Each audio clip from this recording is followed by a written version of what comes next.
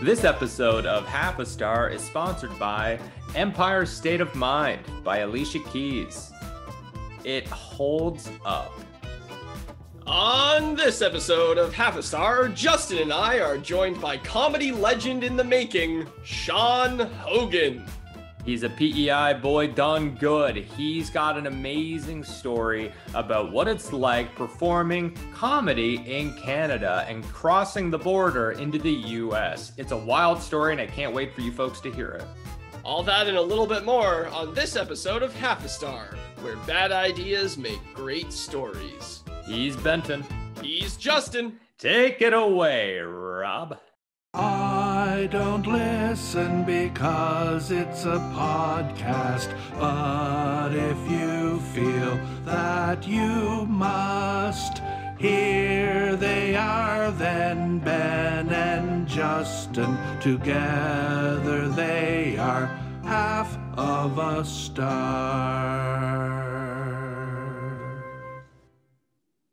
I'm not used to that yet. All right. Hey, Ben. Hi, Justin. How are you doing? I'm great because we are in the presence of one of my favorite stand-up comedians. Aw, thanks. Not you bozo. Jeez.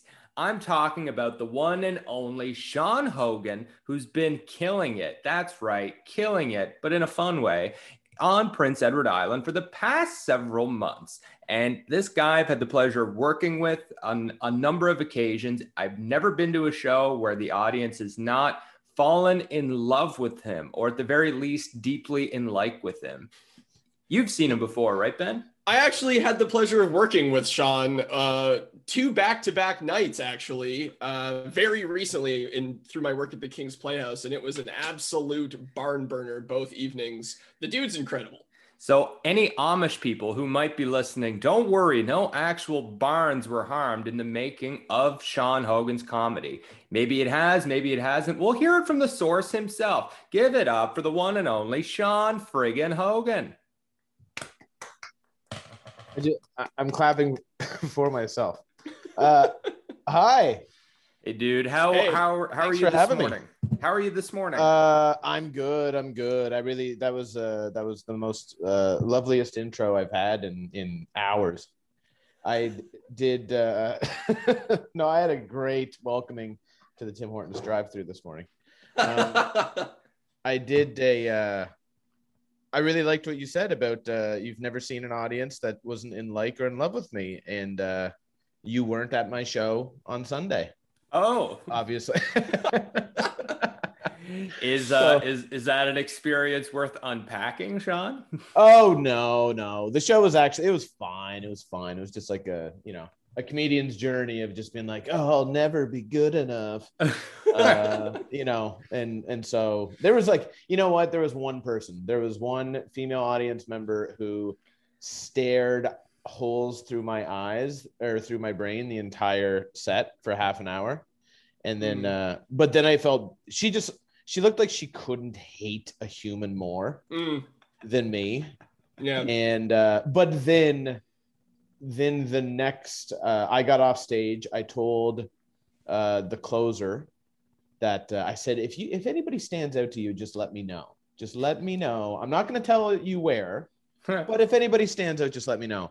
And then he got ready to go on stage to close the show. The guy who was middling came off the stage and he sat down, and his girlfriend was just like, oh, how was the set? He was like, oh, I had a lot of fun. Other than this one person, I was like, yes. It wasn't just me. And then, anyway, when Dan got off stage at the end, he was just like, yeah, man, it was great. But man, there's this one person. And I was like, yeah. So that gave me hope for a career. That it wasn't just you. Yeah, I feel like if that was like a Seinfeld episode or something, you would have ended up in like a fender bender with her like 2 days later, and then she would have come out of the car and you would have been like, oh no, it's you. Then you go to a job interview and she's the person interviewing you. Whoa. She was just, oh man, it would have been great actually if I had a kid and I was having a birthday party and I had booked a clown to come over and she was the clown. And she was dressed up with a huge smile, but still had that frown. And oh man, and like, oh god, that would be a great scenario. Actually, I'd love that. I would pay for that to happen. Yeah. Okay. All right. I'm done. So yeah, if you're listening to this podcast and you think you might be this woman, please get in touch. Sean wants to talk to you. This person, by description, sounds like she loves podcasts. Yeah.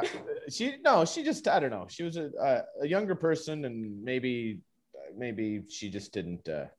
She just did not think we were funny, or if she did, she did not express it in a typical human-like fashion. Right. It was a yeah, I don't want to be here. I don't want to be with the people I'm with. And I certainly don't want to be looking at you.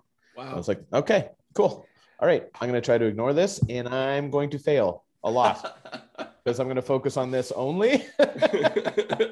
My favorite feedback from a comedy show was, wow, that was a lot of fun. I probably wouldn't do it again. Yeah. Wait a minute. That could be either from a comedian or an audience member. Yeah, it could be either or. It really could. So, Sean, you've described one of the many gems and one of the many perks of working in comedy in this country of ours called Canada. Mm-hmm. And this is the pinnacle of being the biggest achievement you can get is someone just staring daggers at you during your set, just not having a good time in the face. But I gotta wonder, what got you into comedy in the first place? I had a carpenter told me to. That's the shortest answer I can give you. Was it Jesus? Like, was this in a dream? That'd be like the most roundabout way of saying that Jesus. Like that's the first descriptor I have for him. Carpenter told me. No, this guy wasn't in nearly the shape that Jesus was in. This guy was kind of a little packed on a few pounds. And Jesus is famously in very good shape. Yeah, man, he's cut. Yeah. He's cut. Yeah. We all know this. Like it's a hack premise at this point. Everybody goes on about how cut Jesus is. Like, okay, think of something else. If I have to hear another CrossFit joke. Hey. It was great the first time, but it's been done. But no, I was working with I was in the trades in Calgary, Alberta, and I was working with a carpenter, very talented carpenter, and we were working on some pretty crazy houses. We were building like this CEO of Encana, the CEO of Encana Oil. Oil company, or I don't know what they're the ones who built the Bow Tower downtown in Calgary, this multi-million-dollar tower. Wow. And we're building his, like, it ended up being a $16 million house. It was like the dumbest thing I've ever seen. And we were at the end of the project, and tensions had been high for 6 months, and then we were starting to relax. We were in the shop, so energies were good. And I just had it was that moment that later on in comedy you get to experience when you're on stage, and it feels like you have your foot on the gas pedal with an audience, and it's just like, okay, now, and laugh, and laugh harder, and okay, wait, and laugh harder, and like you have complete control over it. And I was doing that with him with a story, and he couldn't control how hard he was laughing, to the point where he had to stop working because he was working with saws and stuff. And he was just like, oh man. He finally told me to stop. And then when he gained his breath, I forget what the story was, but regardless, when he gained his breath, it was the first time anybody looked me in the eyes and said, he's like, you should do stand up. And I was like, what do you mean? He was like, you should do it. But to me, stand up was something you needed to be scouted for. It was something that I didn't understand. And I'd never looked into it. I was 24 or 25 at that point. I never looked into it. So then he threw me a bone and said he actually did an open mic once at a venue called Broken City in Calgary. Right. And then, which now, that's probably the most important booked / open mic in the country, in Canada, because the way that James Moore, the creator and the producer of it, the way that he books it, the way that he hosts it, and the way that he encourages new comedians, is like definitely one of the best. Like numerous Just for Laughs performers have come from that stage. And so then I went there for a month and scouted it out, and I was writing. I figured out I need a tight 5 minutes, and so I started crafting a tight 5 minutes and performing it in my apartment with a flashlight as a microphone, like a loser. And yeah, I finally approached James one night after the 4th week, and I went up and I just said, "Excuse me, Mr. Moore," and then he just said, he didn't even hesitate. He was just like, "Oh, you're ready, are you? You're ready?" And he put me up. And then I sat next to a guy at the bar, and I was obviously nervous. And then this older guy was just like, "Oh, hey man, you doing comedy? You a comedian?" I was like, "Well, I'm gonna do a set tonight." And then he's like, "Oh, it's not your first time, is it?" I was like, "Yeah, it actually is." He's like, "Oh man, right on, man." And he buys me a beer and he starts chatting with me, and I'm like, "Do you do comedy?" And he was just like, "I don't know, man. I dabble, whatever." And I was like, "Okay." And the night goes on, I go on and I do my set. I come off, and he was so encouraging. He was like, "You did great, man. You did great. You're going to be a star. You're going to be a star." I was like, "Okay." And then later on, they're just like, "And now you're a headliner." And then they bring him up. Like, he was a Just for Laughs veteran, and he'd been in the game for like 12 years. And so That's he was awesome. like, yeah, he was the sweetest. So yeah, that was my first time. And then I just, unfortunately for my parents, I never looked back. Unfortunately for carpentry too. Yeah. Unfortunately for Jesus, I never looked back. Ben, it looks like you're thinking. So. Yeah, I was about to say something, that I was like, wait, I should wait to see if Justin says something first. No, I caught the upward glance. So yeah, he's thinking. I love how on my screen too, Ben's on the bottom, and so it just looked like you were looking up at Justin. But then I realized, like, oh, he's thinking. I was just like, wait a minute, can they see each other? Like, yeah, Justin, right. But like, yeah, we have a second camera operation set up where Ben and I just see. You have a monitor up above your head to simulate Justin being. I was like, you guys are really spending needlessly. Yeah. Yeah, we got all that CERB money, and we just absolutely destroyed it. Just blew our load all over the camera budget. The camera budget for this audio only podcast. Oh yeah, got to be able to give them the light. It's good. That's how you... Good. All right. Would you like me to ask the next question? You've had a lot of time to think. Okay. Be my guest child. Thank you. So, Sean, obviously we are in what I would call the easiest time to do stand-up comedy, probably for in sure. history. Oh, yes. What has the pandemic looked like for you in terms of where you've been performing, how you've been performing, what it's been like, that kind of thing? Well, luckily enough, I mean, as you two know, that I'm on PEI, Prince Edward Island. So, I mean, as a performer, you couldn't have picked a better spot to be. Mm-hmm. Because at the beginning of the pandemic, I packed my car and moved from Toronto to here because I sensed that Toronto was going to get locked down, and thankfully I sensed correctly. So in the year that no one could perform there, I was still able to squeeze out shows. And then I did a little like living room tour, basically, where people would, depending on restrictions and stuff, if they're allowed to have 20 people, then they would sell 20 tickets for whatever per ticket. And then they'd have like a little gathering, food and booze and all this stuff. And then I would just show up and do like 90 minutes in the living room, like no microphone, no nothing, because Incredible. I just like to yell. And and so then I would do these shows, and it was weird. Like sometimes, I would, because these were still some of my first shows really performing on the island in that setting, like for smaller shows like that. And so, I'd be in there, and 20 minutes into my set, half an hour into my set, I'd tell a story about a childhood fight or something, and then I'd look up and I'd be like, oh, that guy used to bully me. It's like that guy standing, like the guy who owns this house. I was like, oh, okay.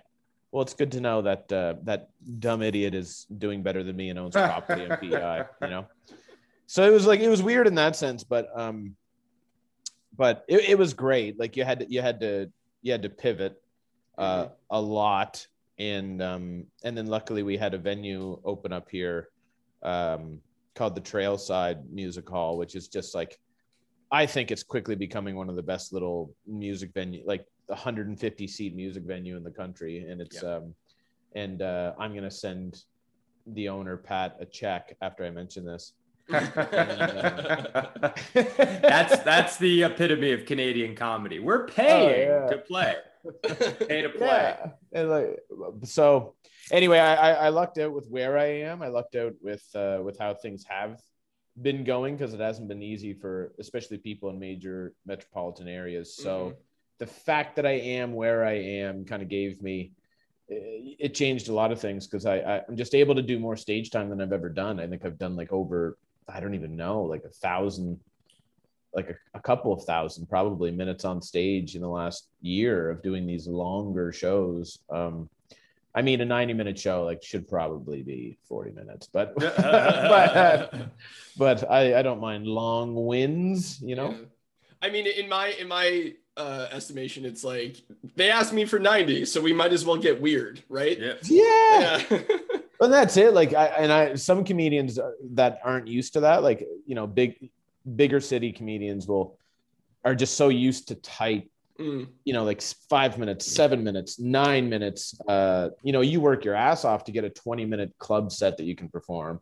And then it takes a long time to become a headliner, obviously. But these aren't headlining sets. These are one-person show sets where you want to keep them entertained for 90 minutes, but you're not going to kill for 90 minutes. You're going to, there needs to be an ebb and a flow. There needs to be, and so you can get away with long form narratives. You can get away with, as long as it's interesting. As long as it's, and so that's the direction I'd kind of rather move in anyway, because yeah, I'm more of a storyteller, I would say, than I am. I'm a storytelling comedian. I'm not a set up punch kind of guy. So to that end, Sean, I know you and I have had many chats in your lush loft apartment in Charlottetown. It's so big, listeners. It's like, Sean, if you just knock on his door, he'll let you in and you can just hang out with him. So yeah, if anybody wants to go hang out with Sean Hogan after listening to this, just go knock on his door and he'll let you in. It's true. His address is. But no, just hanging out with Sean. He was cool enough to share some really interesting stories with me that I still think about to this day. And that's kind of what prompted the invitation to have you on this podcast. Now, Sean, you being a storyteller, there's got to be a half a star story buried deep within your collective works. And a reminder to the listeners, a half a star story is what, Ben? It is a celebration of stupidity, Justin. So it is a story about an idea that was so bad that if a critic was to give it a review, it would only warrant a half a star rating, not even a full star rating. And the philosophy here on Half a Star is that bad ideas make great stories. So Sean, no pressure, but the story has to be great. Get us. Oh, no pressure at all. Okay. The one that came to mind, actually, you know what, when you mentioned this, in my, like I prepared really heavily for this by asking you 22 minutes ago what the premise was. So the one that came to mind when I first started stand-up, I remember when I first moved to Toronto, I had done a year in Calgary, and then I sold everything I owned, and I moved across the country to Montreal, because that's where I thought, that's where Just for Laughs is. Therefore, that's how you get on it, you idiot. I don't know if you can curse on this podcast, but I was about to. So I go all the way to Montreal, there for a year and a half or so, and loving the city. I really did. But then eventually my path led to Toronto. I get to Toronto, figure out that's the move for me. I'm there within the first 6 months. I'm there. Like I think it was like maybe might have been my third show in Toronto or my second show. It was very, very early on. I did a set at Hot Box Cafe, where I mean, yes, it's legal to publicly smoke weed and whatever. The laws have changed anyway. But back then at this time, it was, they had rooms. They had like hot box rooms and different stuff like that. And so they had this show there. And I go in and I do it. And I had a good set. I had a really fun set. And I'm trying to do my best, new fella in a new city. And afterwards, someone comes up to me and says, oh, I really enjoyed your set. I thought it was great. I thought it was fantastic. I would like to get in touch with you about a festival in New York City. I was just like, oh, this is how it's done. This is how it's done. Here we go. Yep. And so I'm just like, well, this is easy. This whole comedy game is so easy. So I think I have it made.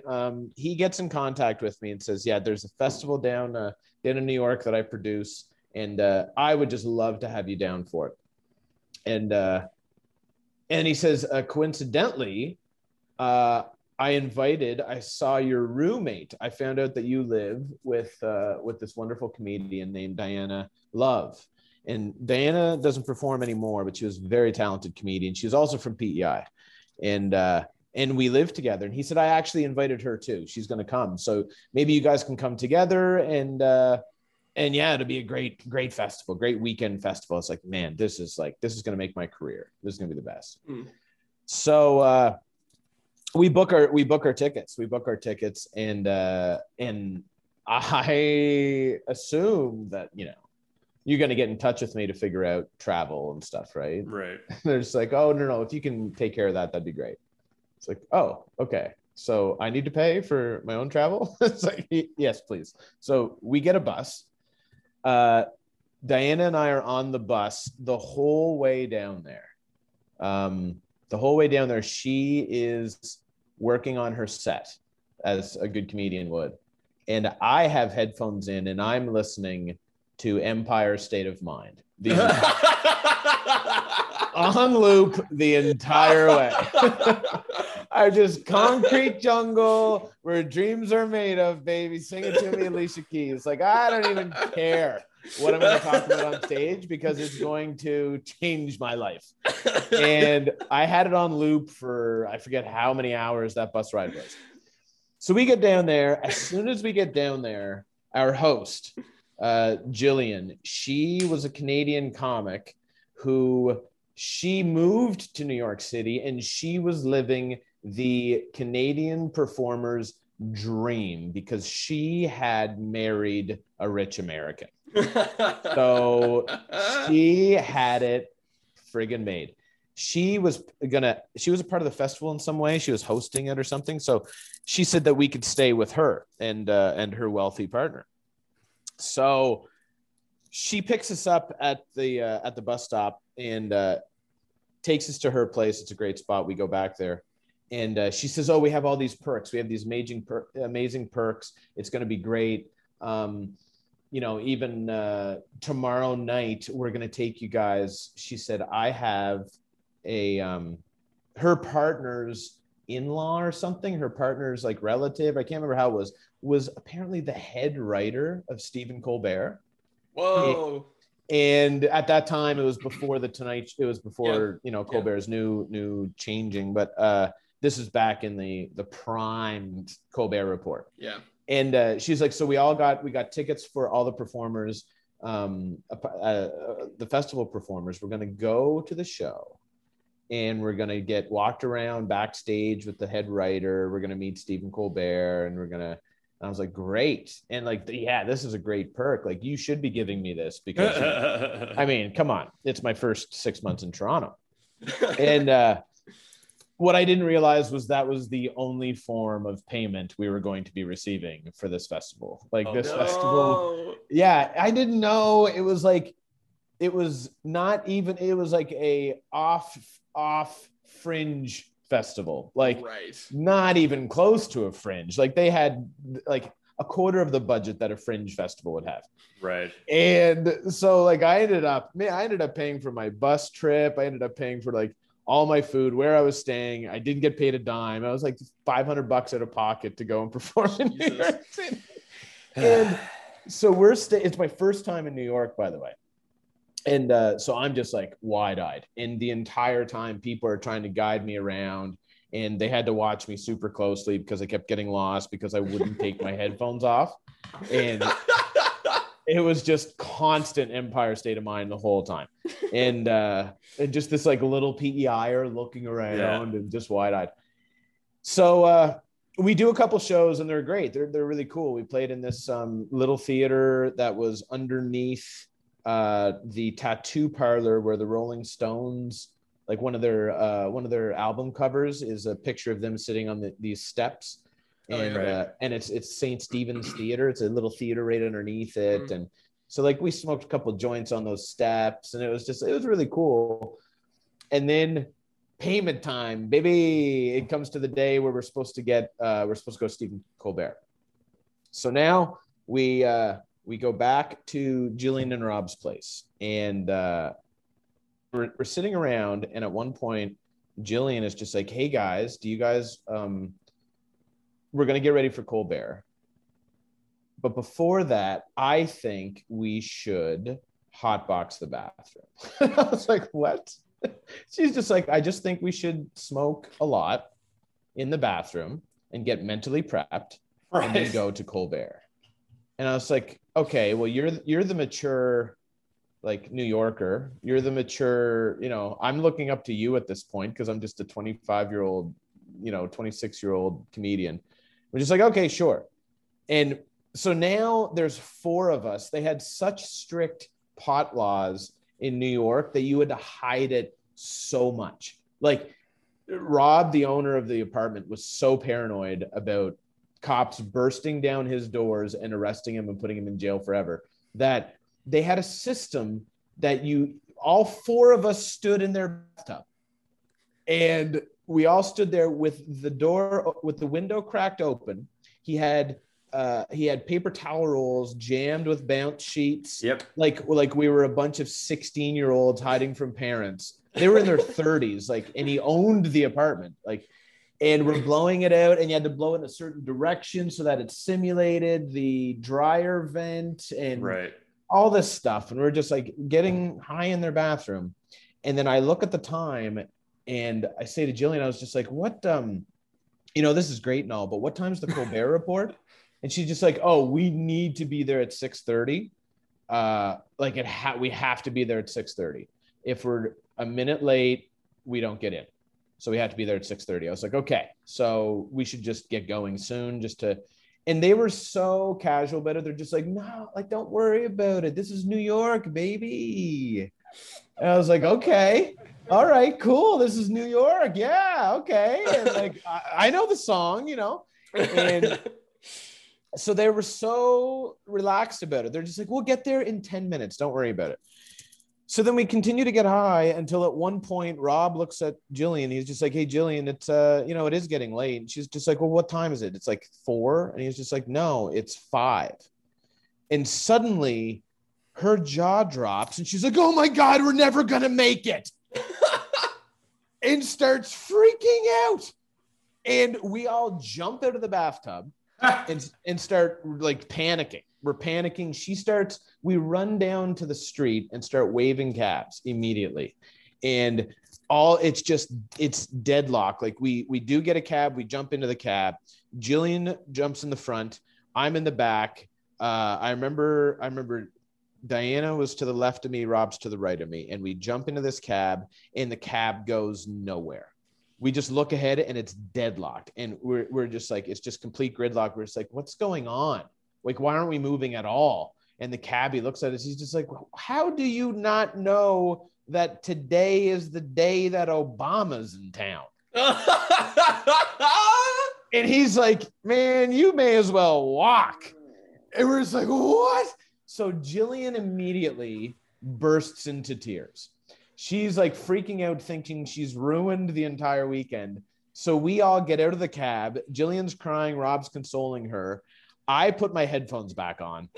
And Diana's just like, I don't know what's going on. And then Rob is just like, no, we can do this. We can do this. Let's just go to the subway. Let's do it. Let's go to the subway. We sprint. We take off running, make it to the subway, jump in, start riding. My first time in a New York subway, and we're panicking, rushing all over the place.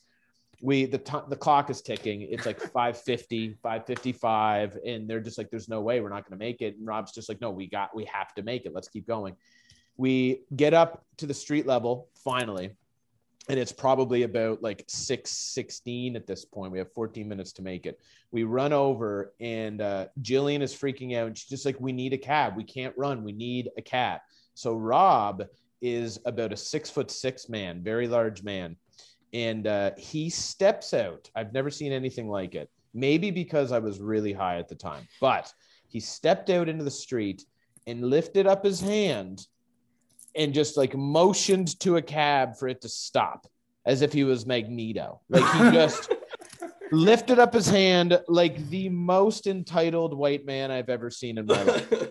And the cab slams on its brakes, and we all get in. We all get in, same order. Jillian in the front, Diana to the left of me, Rob to the right of me. Jillian's still crying. We get in the cab, and we're like, we got to go to the whatever theater. He starts whipping, like he's cruising. And the clock is ticking. It gets down to like 6:27. And he slams on the brakes. We're like 2 blocks away. And he comes to the stop, and we hit the gridlock again. We hit the Obama gridlock. He stops, and he says, it's 2 blocks that way.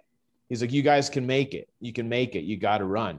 And Jillian's trying to pay, and she looks at Diana and I, and she's just like, you two, I just want you two to make it. Just go.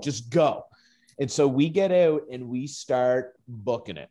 And we round the corner, and as we rounded the corner, we see the back door to the theater just boom, close.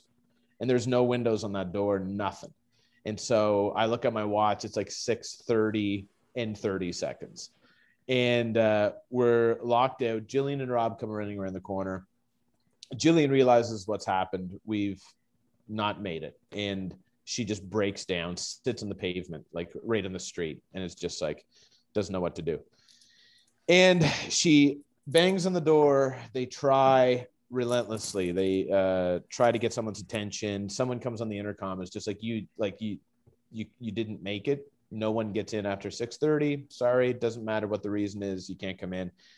Jillian is just lost. And Rob's consoling her.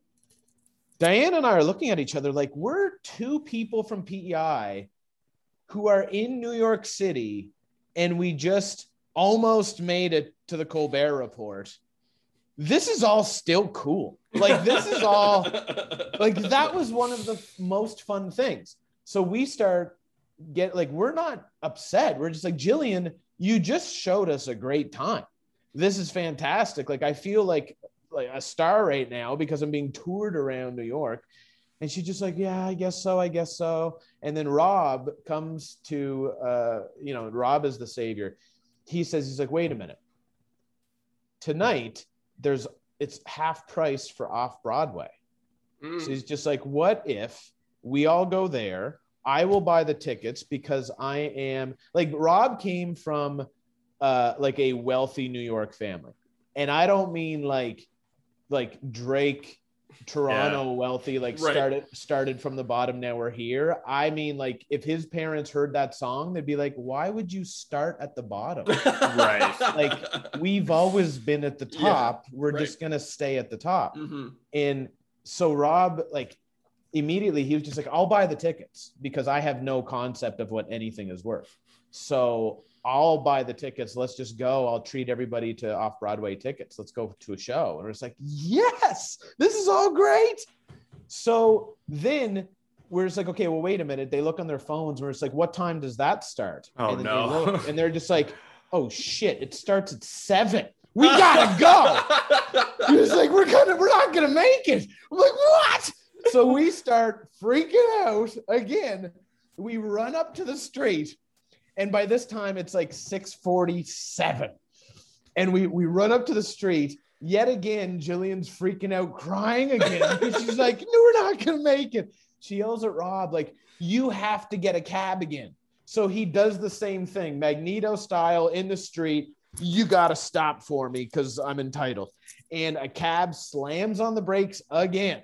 We jump in the cab, Jillian in the front, Diana to the left of me, me in the middle, Rob to the right of me. We get in, the cab doesn't move again. but there's no gridlock. Where it's like, why isn't it moving? It doesn't move because the cab driver turns around. It was the same cab driver that dropped us off at Colbert. Oh my God. He had given like 3 fares around, like, since he dropped us off and then he picked us up again. He had driven around and done like 3 different fares. And so when we did the exact same thing and got in the cab the exact same way, he was just like, I've been driving a cab in New York City for 40 years and this has never happened. He's like, never. This is crazy.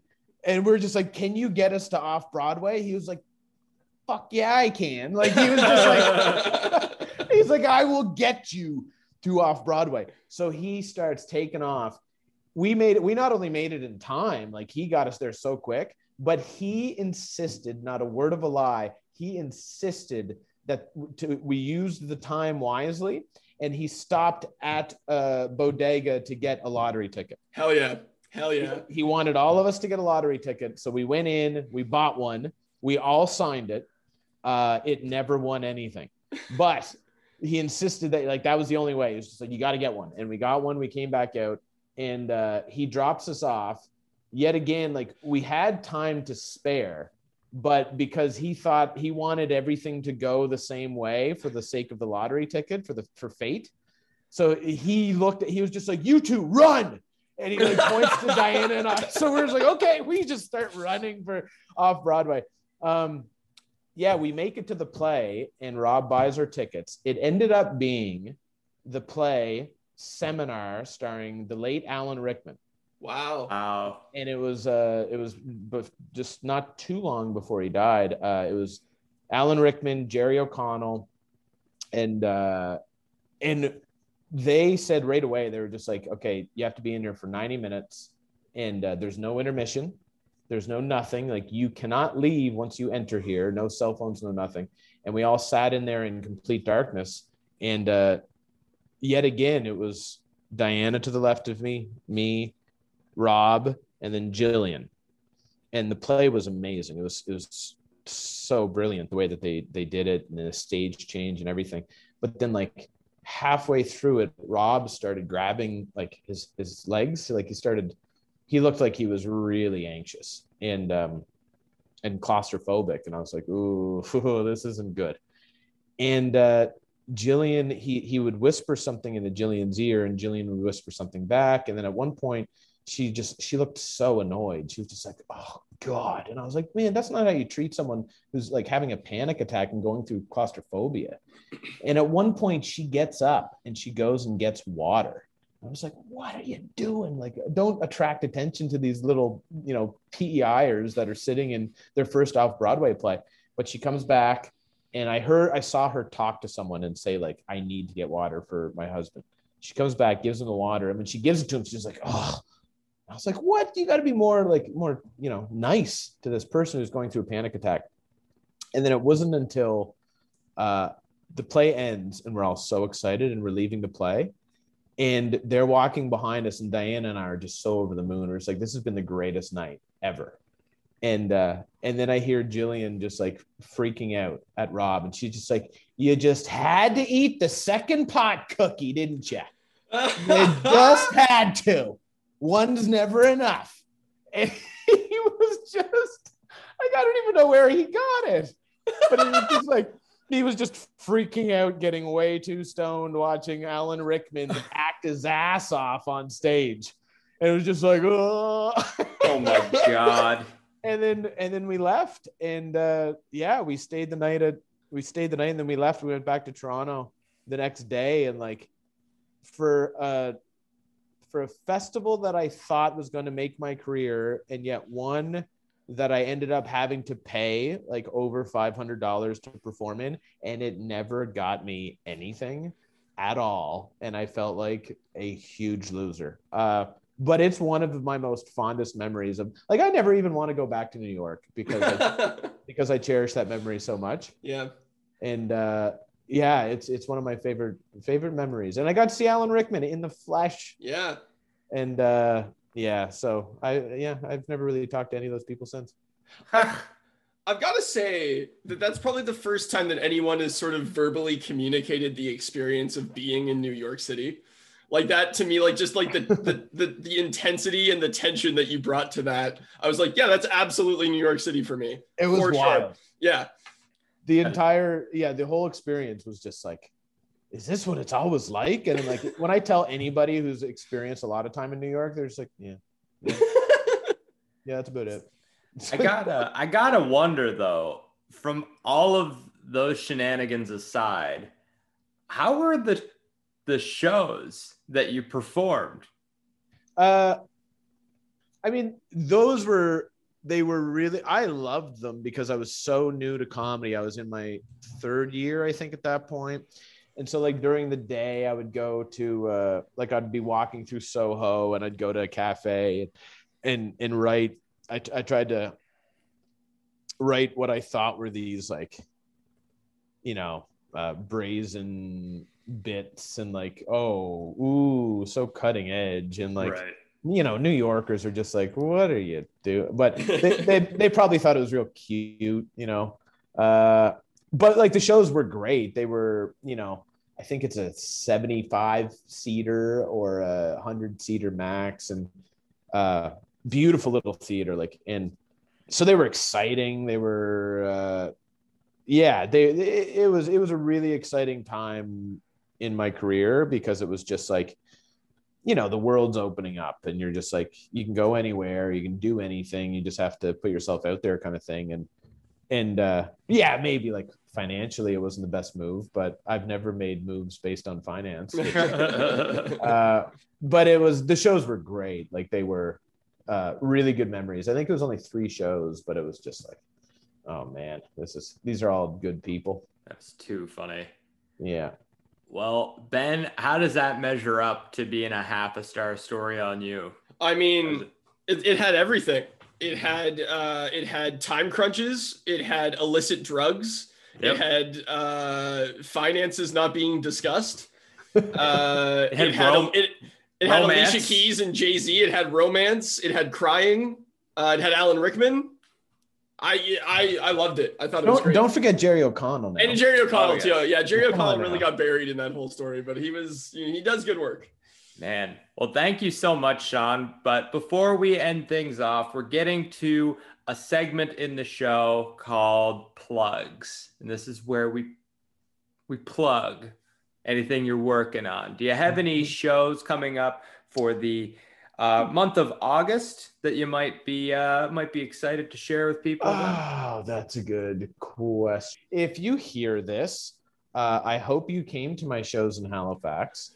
I would have been at hosting at the Yuck Yucks in Halifax and then numerous independent shows that week. And if you came and saw me, then I'm really glad you came to listen to this podcast, whatever this is.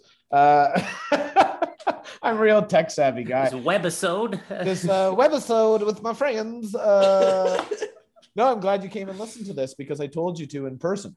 So that's great. August, I do like, man, I have some shows that I am excited about, but nothing like concrete. Like, I'm doing a show with Julian Dion and Jen Grant and Ryan Doucette, which I think I know where it's going to be held in 2.5 weeks, but that's still kind of up for debate. So I can't really, yeah. So anyway, tell you what, if listeners, if they're so inclined to, they want to look up Sean Hogan for his come comedy, to my house. Come to his house. Got it. It's the one with all the plants in the window. It's the one with all the plants. No, usually, like, if people, I only use Facebook and Instagram to plug shows. So, and I don't do Twitter because it's Satan. Yeah. But just follow me on the Facebook or the Instagram, and if you're my friend, just give me a call. There you go. Well, you heard it here, folks. This has been Sean Hogan on Half a Star. Thank you so much. Thank you guys for having me. That was fun. Nice little way to spend whatever day of the week it is. Folks, once again, that was Sean Hogan. Awesome comedian. He's a great friend of both mine and Benton's. Really lucky to have had him on the show. Please be sure to check him out on social media. Give him a Google. You'll find him. You don't want to miss his act. It's a great experience all around. Absolutely. He's one of the funniest guys that I've ever seen on stage, and I don't throw that around lightly.